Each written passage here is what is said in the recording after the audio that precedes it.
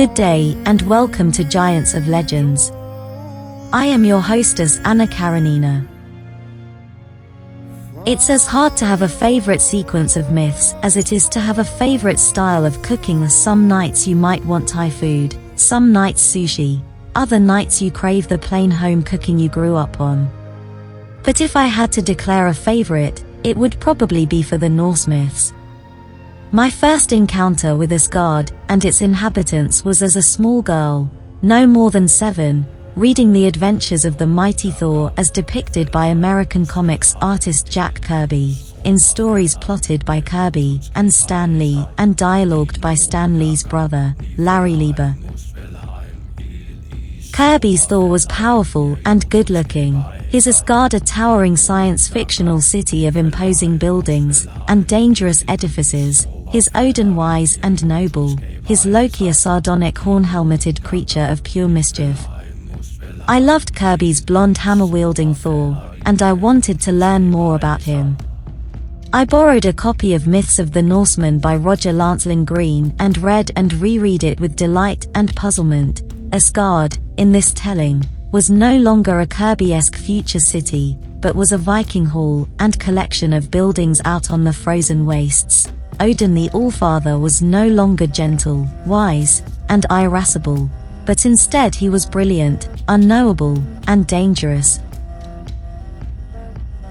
Thor was just as strong as the mighty Thor in the comics, his hammer as powerful, but he was, well, honestly, not the brightest of the gods, and Loki was not evil, although he was certainly not a force for good. Loki was complicated. In addition, I learned, the Norse gods came with their own doomsday, Ragnarok, the twilight of the gods, the end of it all. The gods were going to battle the frost giants, and they were all going to die. Had Ragnarok happened yet? Was it still to happen? I did not know then. I am not certain now. It was the fact that the world and the story ends, and the way that it ends and is reborn, that made the gods and the frost giants and the rest of them tragic heroes, tragic villains. Ragnarok made the Norse world linger for me, seem strangely present and current, while other, better documented systems of belief felt as if they were part of the past, old things. The Norse myths are the myths of a chilly place, with long, long winter nights and endless summer days, myths of a people who did not entirely trust or even like their gods, although they respected and feared them. As best we can tell, the gods of Asgard came from Germany, spread into Scandinavia, and then out into the parts of the world dominated by the Vikings, into Orkney and Scotland, Ireland, and the north of England, where the invaders left places named for Thor or Odin. In English, the gods have left their names in our days of the week. You can find Tiwa the one-handed Odin's son, Odin, Thor, and Frigg, the queen of the gods, in, respectively, Tuesday, Wednesday, Thursday, and Friday. We can see the traces of older myths and older religions in the war, and the stories of the truce between the gods of the Vani and the Aesir. The Vani appear to have been nature gods, brothers and sisters, less warlike, but perhaps no less dangerous than the Aesir. It's very likely, or at least a workable hypothesis, that there were tribes of people who worshipped the Vani and other tribes who worshipped the Aesir, and that the Aesir worshippers invaded the lands of the Vani worshippers, and that they made compromises and accommodations. Gods of the Vani, like the sister and brother Freyr and Frey, live in Asgard with the Aesir. History and religion and myth combine, and we wonder, and we imagine, and we guess, like detectives reconstructing the details of a long-forgotten crime. There are so many Norse stories we do not have, so much we do not know. All we have are some myths that have come to us in the form of folktales, in retellings, in poems, in prose. They were written down when Christianity had already displaced the worship of the Norse gods, and some of the stories we have came to us because people were concerned that if the stories were not preserved, some of the kennings, the usages of poets that referred to events in specific myths, would become meaningless. Freya's tears, for example, was a poetic way of saying a gold. In some of the tales the Norse gods are described as men or as kings or heroes of old, so that the stories could be told in a Christian world. Some stories and poems tell of other stories, or imply other stories, that we simply do not have.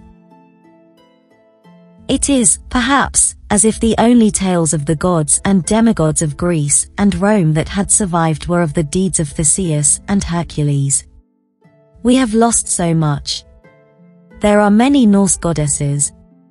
We know their names and some of their attributes and powers, but the tales, myths, and rituals have not come down to us. I wish I could retell the tales of Ymir, because she was the doctor of the gods, of Lofn, the comforter, who was a Norse goddess of marriages, or of Sjofn, a goddess of love. Not to mention Vor, goddess of wisdom. I can imagine stories, but I cannot tell their tales. They are lost, or buried, or forgotten. I've tried my best to retell these myths and stories as accurately as I can, and as interestingly as I can. Sometimes details in the stories contradict each other. But I hope that they paint a picture of a world and a time. As I retold these myths, I tried to imagine myself a long time ago, in the lands where these stories were first told, during the long winter nights perhaps, under the glow of the northern lights, or sitting outside in the small hours, awake in the unending daylight of midsummer, with an audience of people who wanted to know what else Thor did, and what the rainbow was, and how to live their lives, and where bad poetry comes from. I was surprised, when I finished the stories and read them as a sequence, to find that they felt like a journey, from the ice and the fire that the universe begins into the fire, and the ice that end the world. Along the way we meet people we would know if we met them, people like Loki and Thor and Odin, and people we want to know so much more about, and my favorite of these is Angrboda, Loki's wife among the giants, who gives birth to his monstrous children, and who is there in ghost form after Balder is slain. I did not dare go back to the tellers of Norse myth whose work I had loved, to people like Roger Lancelyn Green and Kevin Crossley Holland, and reread their stories. I spent my time instead with many different translations of Snorri Sturluson's Prose Edda, and with the verses of the Poetic Edda, words from 900 years ago, and before, picking and choosing what tales I wanted to retell, and how I wanted to tell them, blending versions of myths from the prose and from the poems.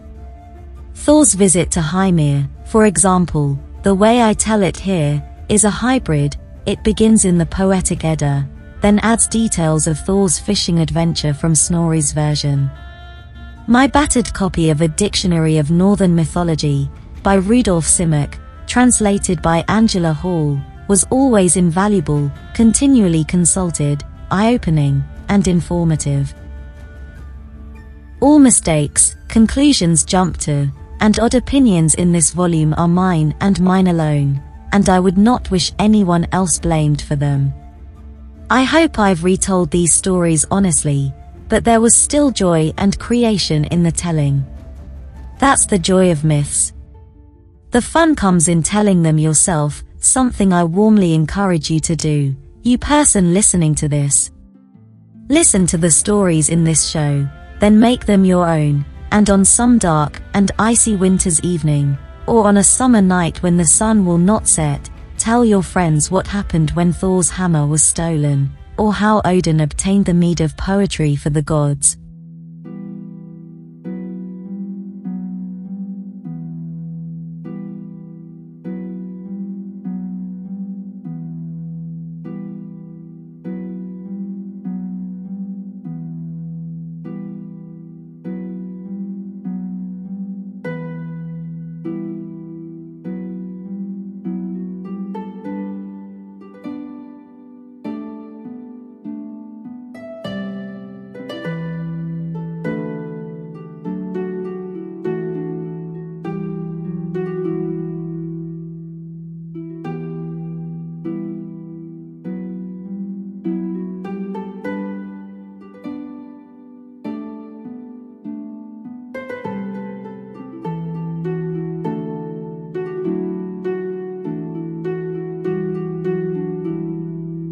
Many gods and goddesses are named in Norse mythology. You will meet quite a few of them in these episodes. Most of the stories we have, however, concern two gods, Odin and his son Thor, and Odin's blood brother, a giant son called Loki, who lives with the Aesir in Asgard. The highest and the oldest of all the gods is Odin. Odin knows many secrets. He gave an eye for wisdom. More than that, for knowledge of runes, and for power, he sacrificed himself to himself. He hung from the world tree, Yggdrasil, hung there for 9 nights. His side was pierced by the point of a spear, which wounded him gravely. The winds clutched at him, buffeted his body as it hung. Nothing did he eat for 9 days or 9 nights, nothing did he drink. He was alone there in pain, the light of his life slowly going out. He was cold, in agony, and on the point of death when his sacrifice bore dark fruit. In the ecstasy of his agony he looked down, and the runes were revealed to him.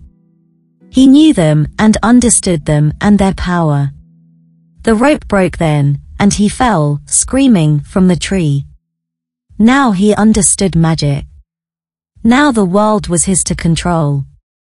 Odin has many names. He is the All-Father, the Lord of the Slain, the Gallows God. He is the God of cargoes and of prisoners. He is called Grimnir and Third. He has different names in every country, for he is worshipped in different forms, and in many tongues, but it is always Odin they worship. He travels from place to place in disguise, to see the world as people see it. When he walks among us, he does so as a tall man, wearing a cloak and hat. He has 2 ravens, whom he calls Hugin and Munin, which mean thought and a memory. These birds fly back and forth across the world, seeking news and bringing Odin all the knowledge of things. They perch on his shoulders and whisper into his ears. When he sits on his high throne at Hlidskjalf, he observes all things, wherever they may be. Nothing can be hidden from him. He brought war into the world. Battles are begun by throwing a spear at the hostile army, dedicating the battle and its deaths to Odin. If you survive in battle, it is with Odin's grace, and if you fall it is because he has betrayed you. If you fall bravely in war, the Valkyries, beautiful battle maidens who collect the souls of the noble dead, will take you and bring you to the hall known as Valhalla. He will be waiting for you in Valhalla, and there you will drink and fight and feast and battle, with Odin as your leader. Thor, Odin's son, is the Thunderer. He is straightforward where his father Odin is cunning, good-natured where his father is devious. Huge he is, and red-bearded, and strong, by far the strongest of all the gods. His might is increased by his belt of strength, Meginggjord. When he wears it, his strength is doubled. Thor's weapon is Mjolnir, a remarkable hammer, forged for him by dwarfs. Its story you will learn. Trolls and frost giants and mountain giants all tremble when they see Mjolnir, for it has killed so many of their brothers and friends. Thor wears iron gloves, which help him to grip the hammer's shaft. Thor's mother was Jord, the earth goddess. Thor's sons are Modi, the angry, and Magni, the strong. Thor's daughter is Thrud, the powerful. His wife is Sif, of the golden hair. She had a son, Allar, before she married Thor, and Thor is Allar's stepfather. Allar is a god who hunts with bow and with arrows, and he is the god with skis. Thor is the defender of Asgard and of Midgard. There are many stories about Thor and his adventures. You will encounter some of them here. Loki is very handsome. He is plausible, convincing, likable, and far and away the most wily, subtle, and shrewd of all the inhabitants of Asgard. It is a pity, then, that there is so much darkness inside him, so much anger, so much envy, so much lust. Loki is the son of Laufey, who was also known as Nal, or Needle, because she was slim and beautiful and sharp. His father was said to be Farborti, a giant. His name means he who strikes dangerous blows, and Farborti was as dangerous as his name. Loki walks in the sky with shoes that fly, and he can transform his shape so he looks like other people, or change into animal form, but his real weapon is his mind. He is more cunning, subtler, trickier than any god or giant. Not even Odin is as cunning as Loki. Loki is Odin's blood brother. The other gods do not know when Loki came to Asgard, or how. He is Thor's friend and Thor's betrayer. He is tolerated by the gods, perhaps because his stratagems and plans save them as often as they get them into trouble. Loki makes the world more interesting, but less safe. He is the father of monsters, the author of woes, the sly god. Loki drinks too much, and he cannot guard his words or his thoughts or his deeds when he drinks. Loki and his children will be there for Ragnarok, the end of everything, and it will not be on the side of the gods of Asgard that they will fight.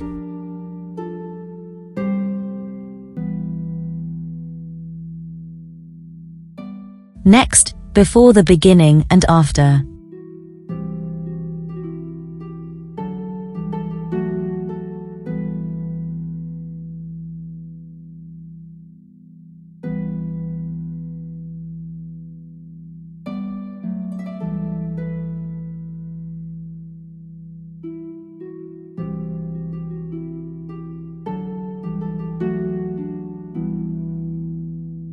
Now back to the myth.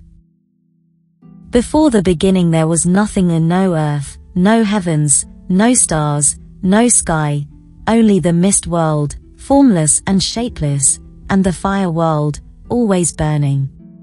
To the north was Niflheim, the dark world. Here 11 poisonous rivers cut through the mist, each springing from the same well at the center of it all, the roaring maelstrom called Hvergelmir.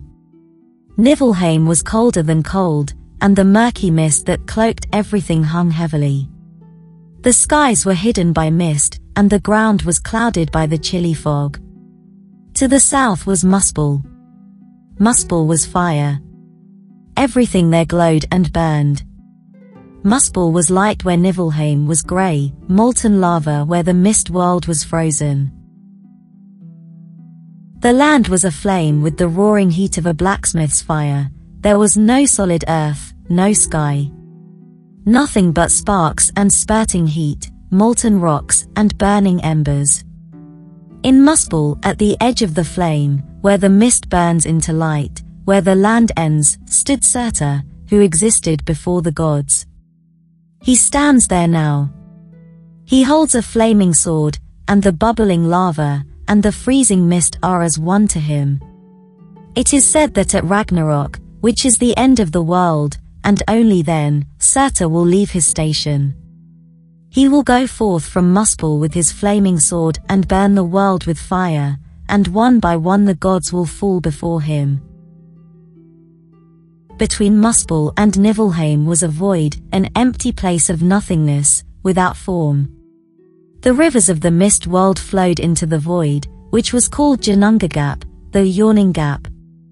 Over time beyond measure, these poisoned rivers, in the region between fire and mist, slowly solidified into huge glacier. The ice in the north of the void was covered in frozen fog and pellets of hail, but to the south, where the glacier reached the land of fire, the embers and the sparks from Muspel met the ice, and warm winds from the flame lands made the air above the ice as gentle and as comfortable as a spring day. Where the ice and the fire met, the ice melted, and in the melting waters life appeared, the likeness of a person bigger than worlds, huger than any giant there will be or has ever been. This was neither male, nor was it female, but was both at the same time. This creature was the ancestor of all the giants, and it called itself Ymir. Ymir was not the only living thing to be formed by the melting of the ice. There was also a hornless cow, more enormous than the mind could hold. She licked the salty blocks of ice for food and for drink, and the milk that ran from her four udders flowed like rivers. It was this milk that nourished Ymir. The giant drank the milk, and grew. Ymir called the cow Audhumla. The cow's pink tongue licked people from the blocks of ice. The first day only a man's hair, the second his head, and the third day the shape of a whole man was revealed. This was Buri, the ancestor of the gods.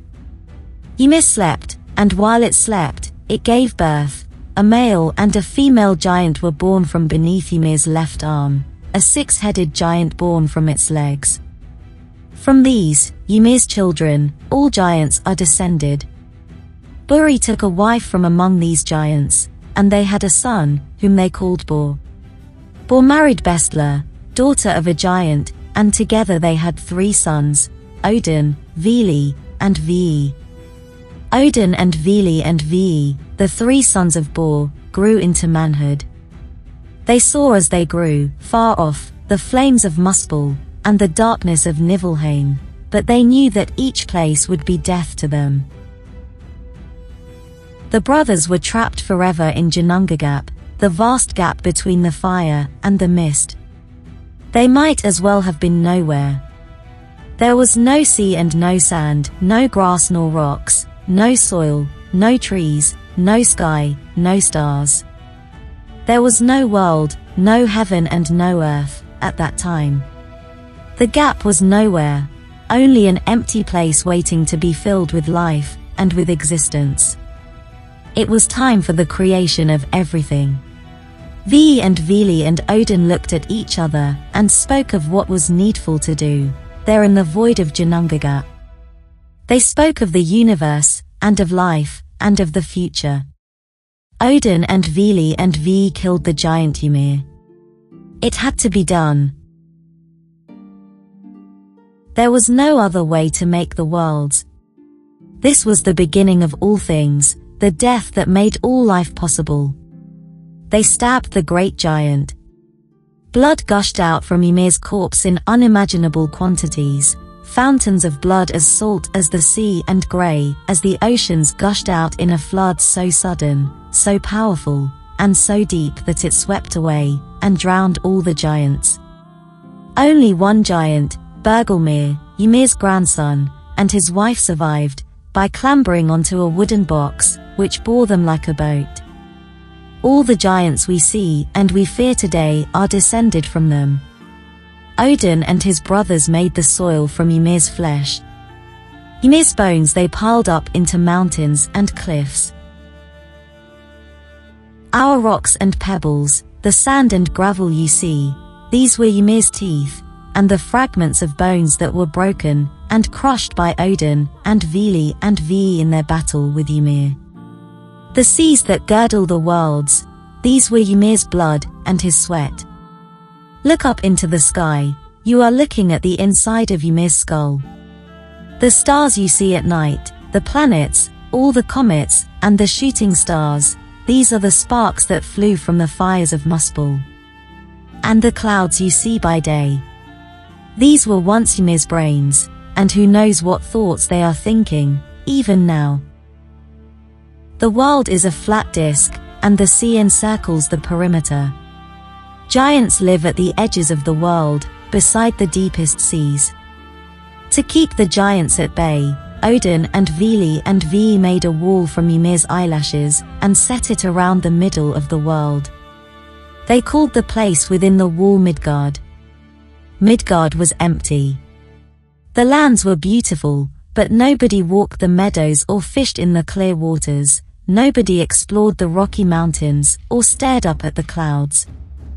Odin and Vili and Ve knew that a world is not a world until it is inhabited.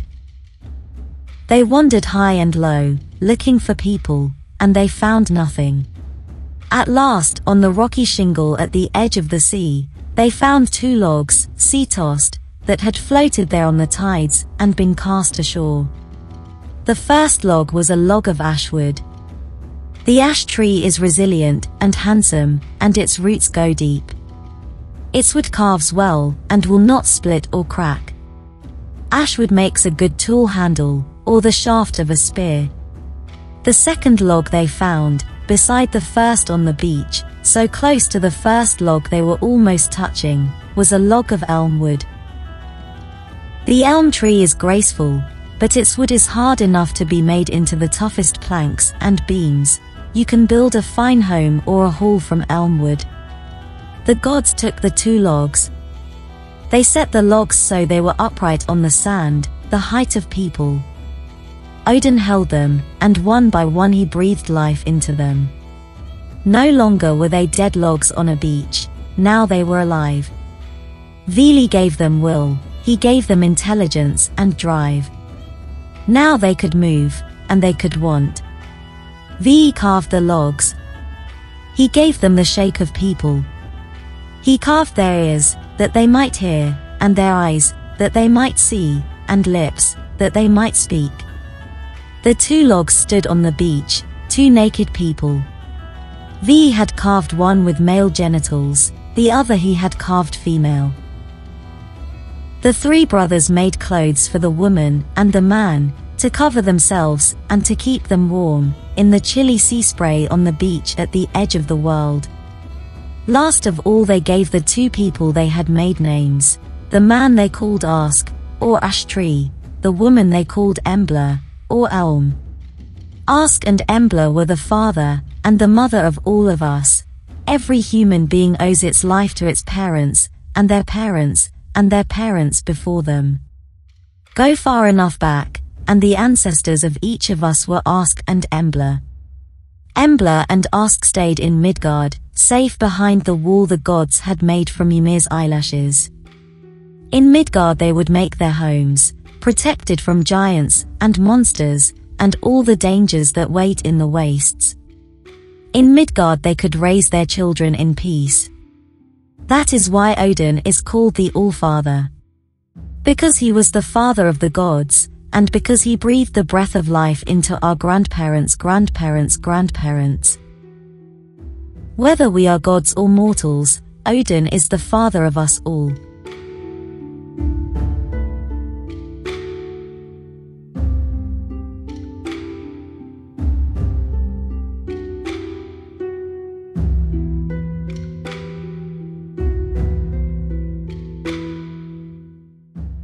I hope you enjoy Giants of Legends as much as I do. Please join me every second Friday as I delve deeper into ancient legends. Next I will be talk about Yggdrasil and the 9 worlds. The ash tree Yggdrasil is a mighty ash tree, the most perfect and beautiful of all trees, also the largest. It grows between the 9 worlds and joins them, each to each. It is the biggest of all the trees there are, and the finest. The tops of its branches are above the sky.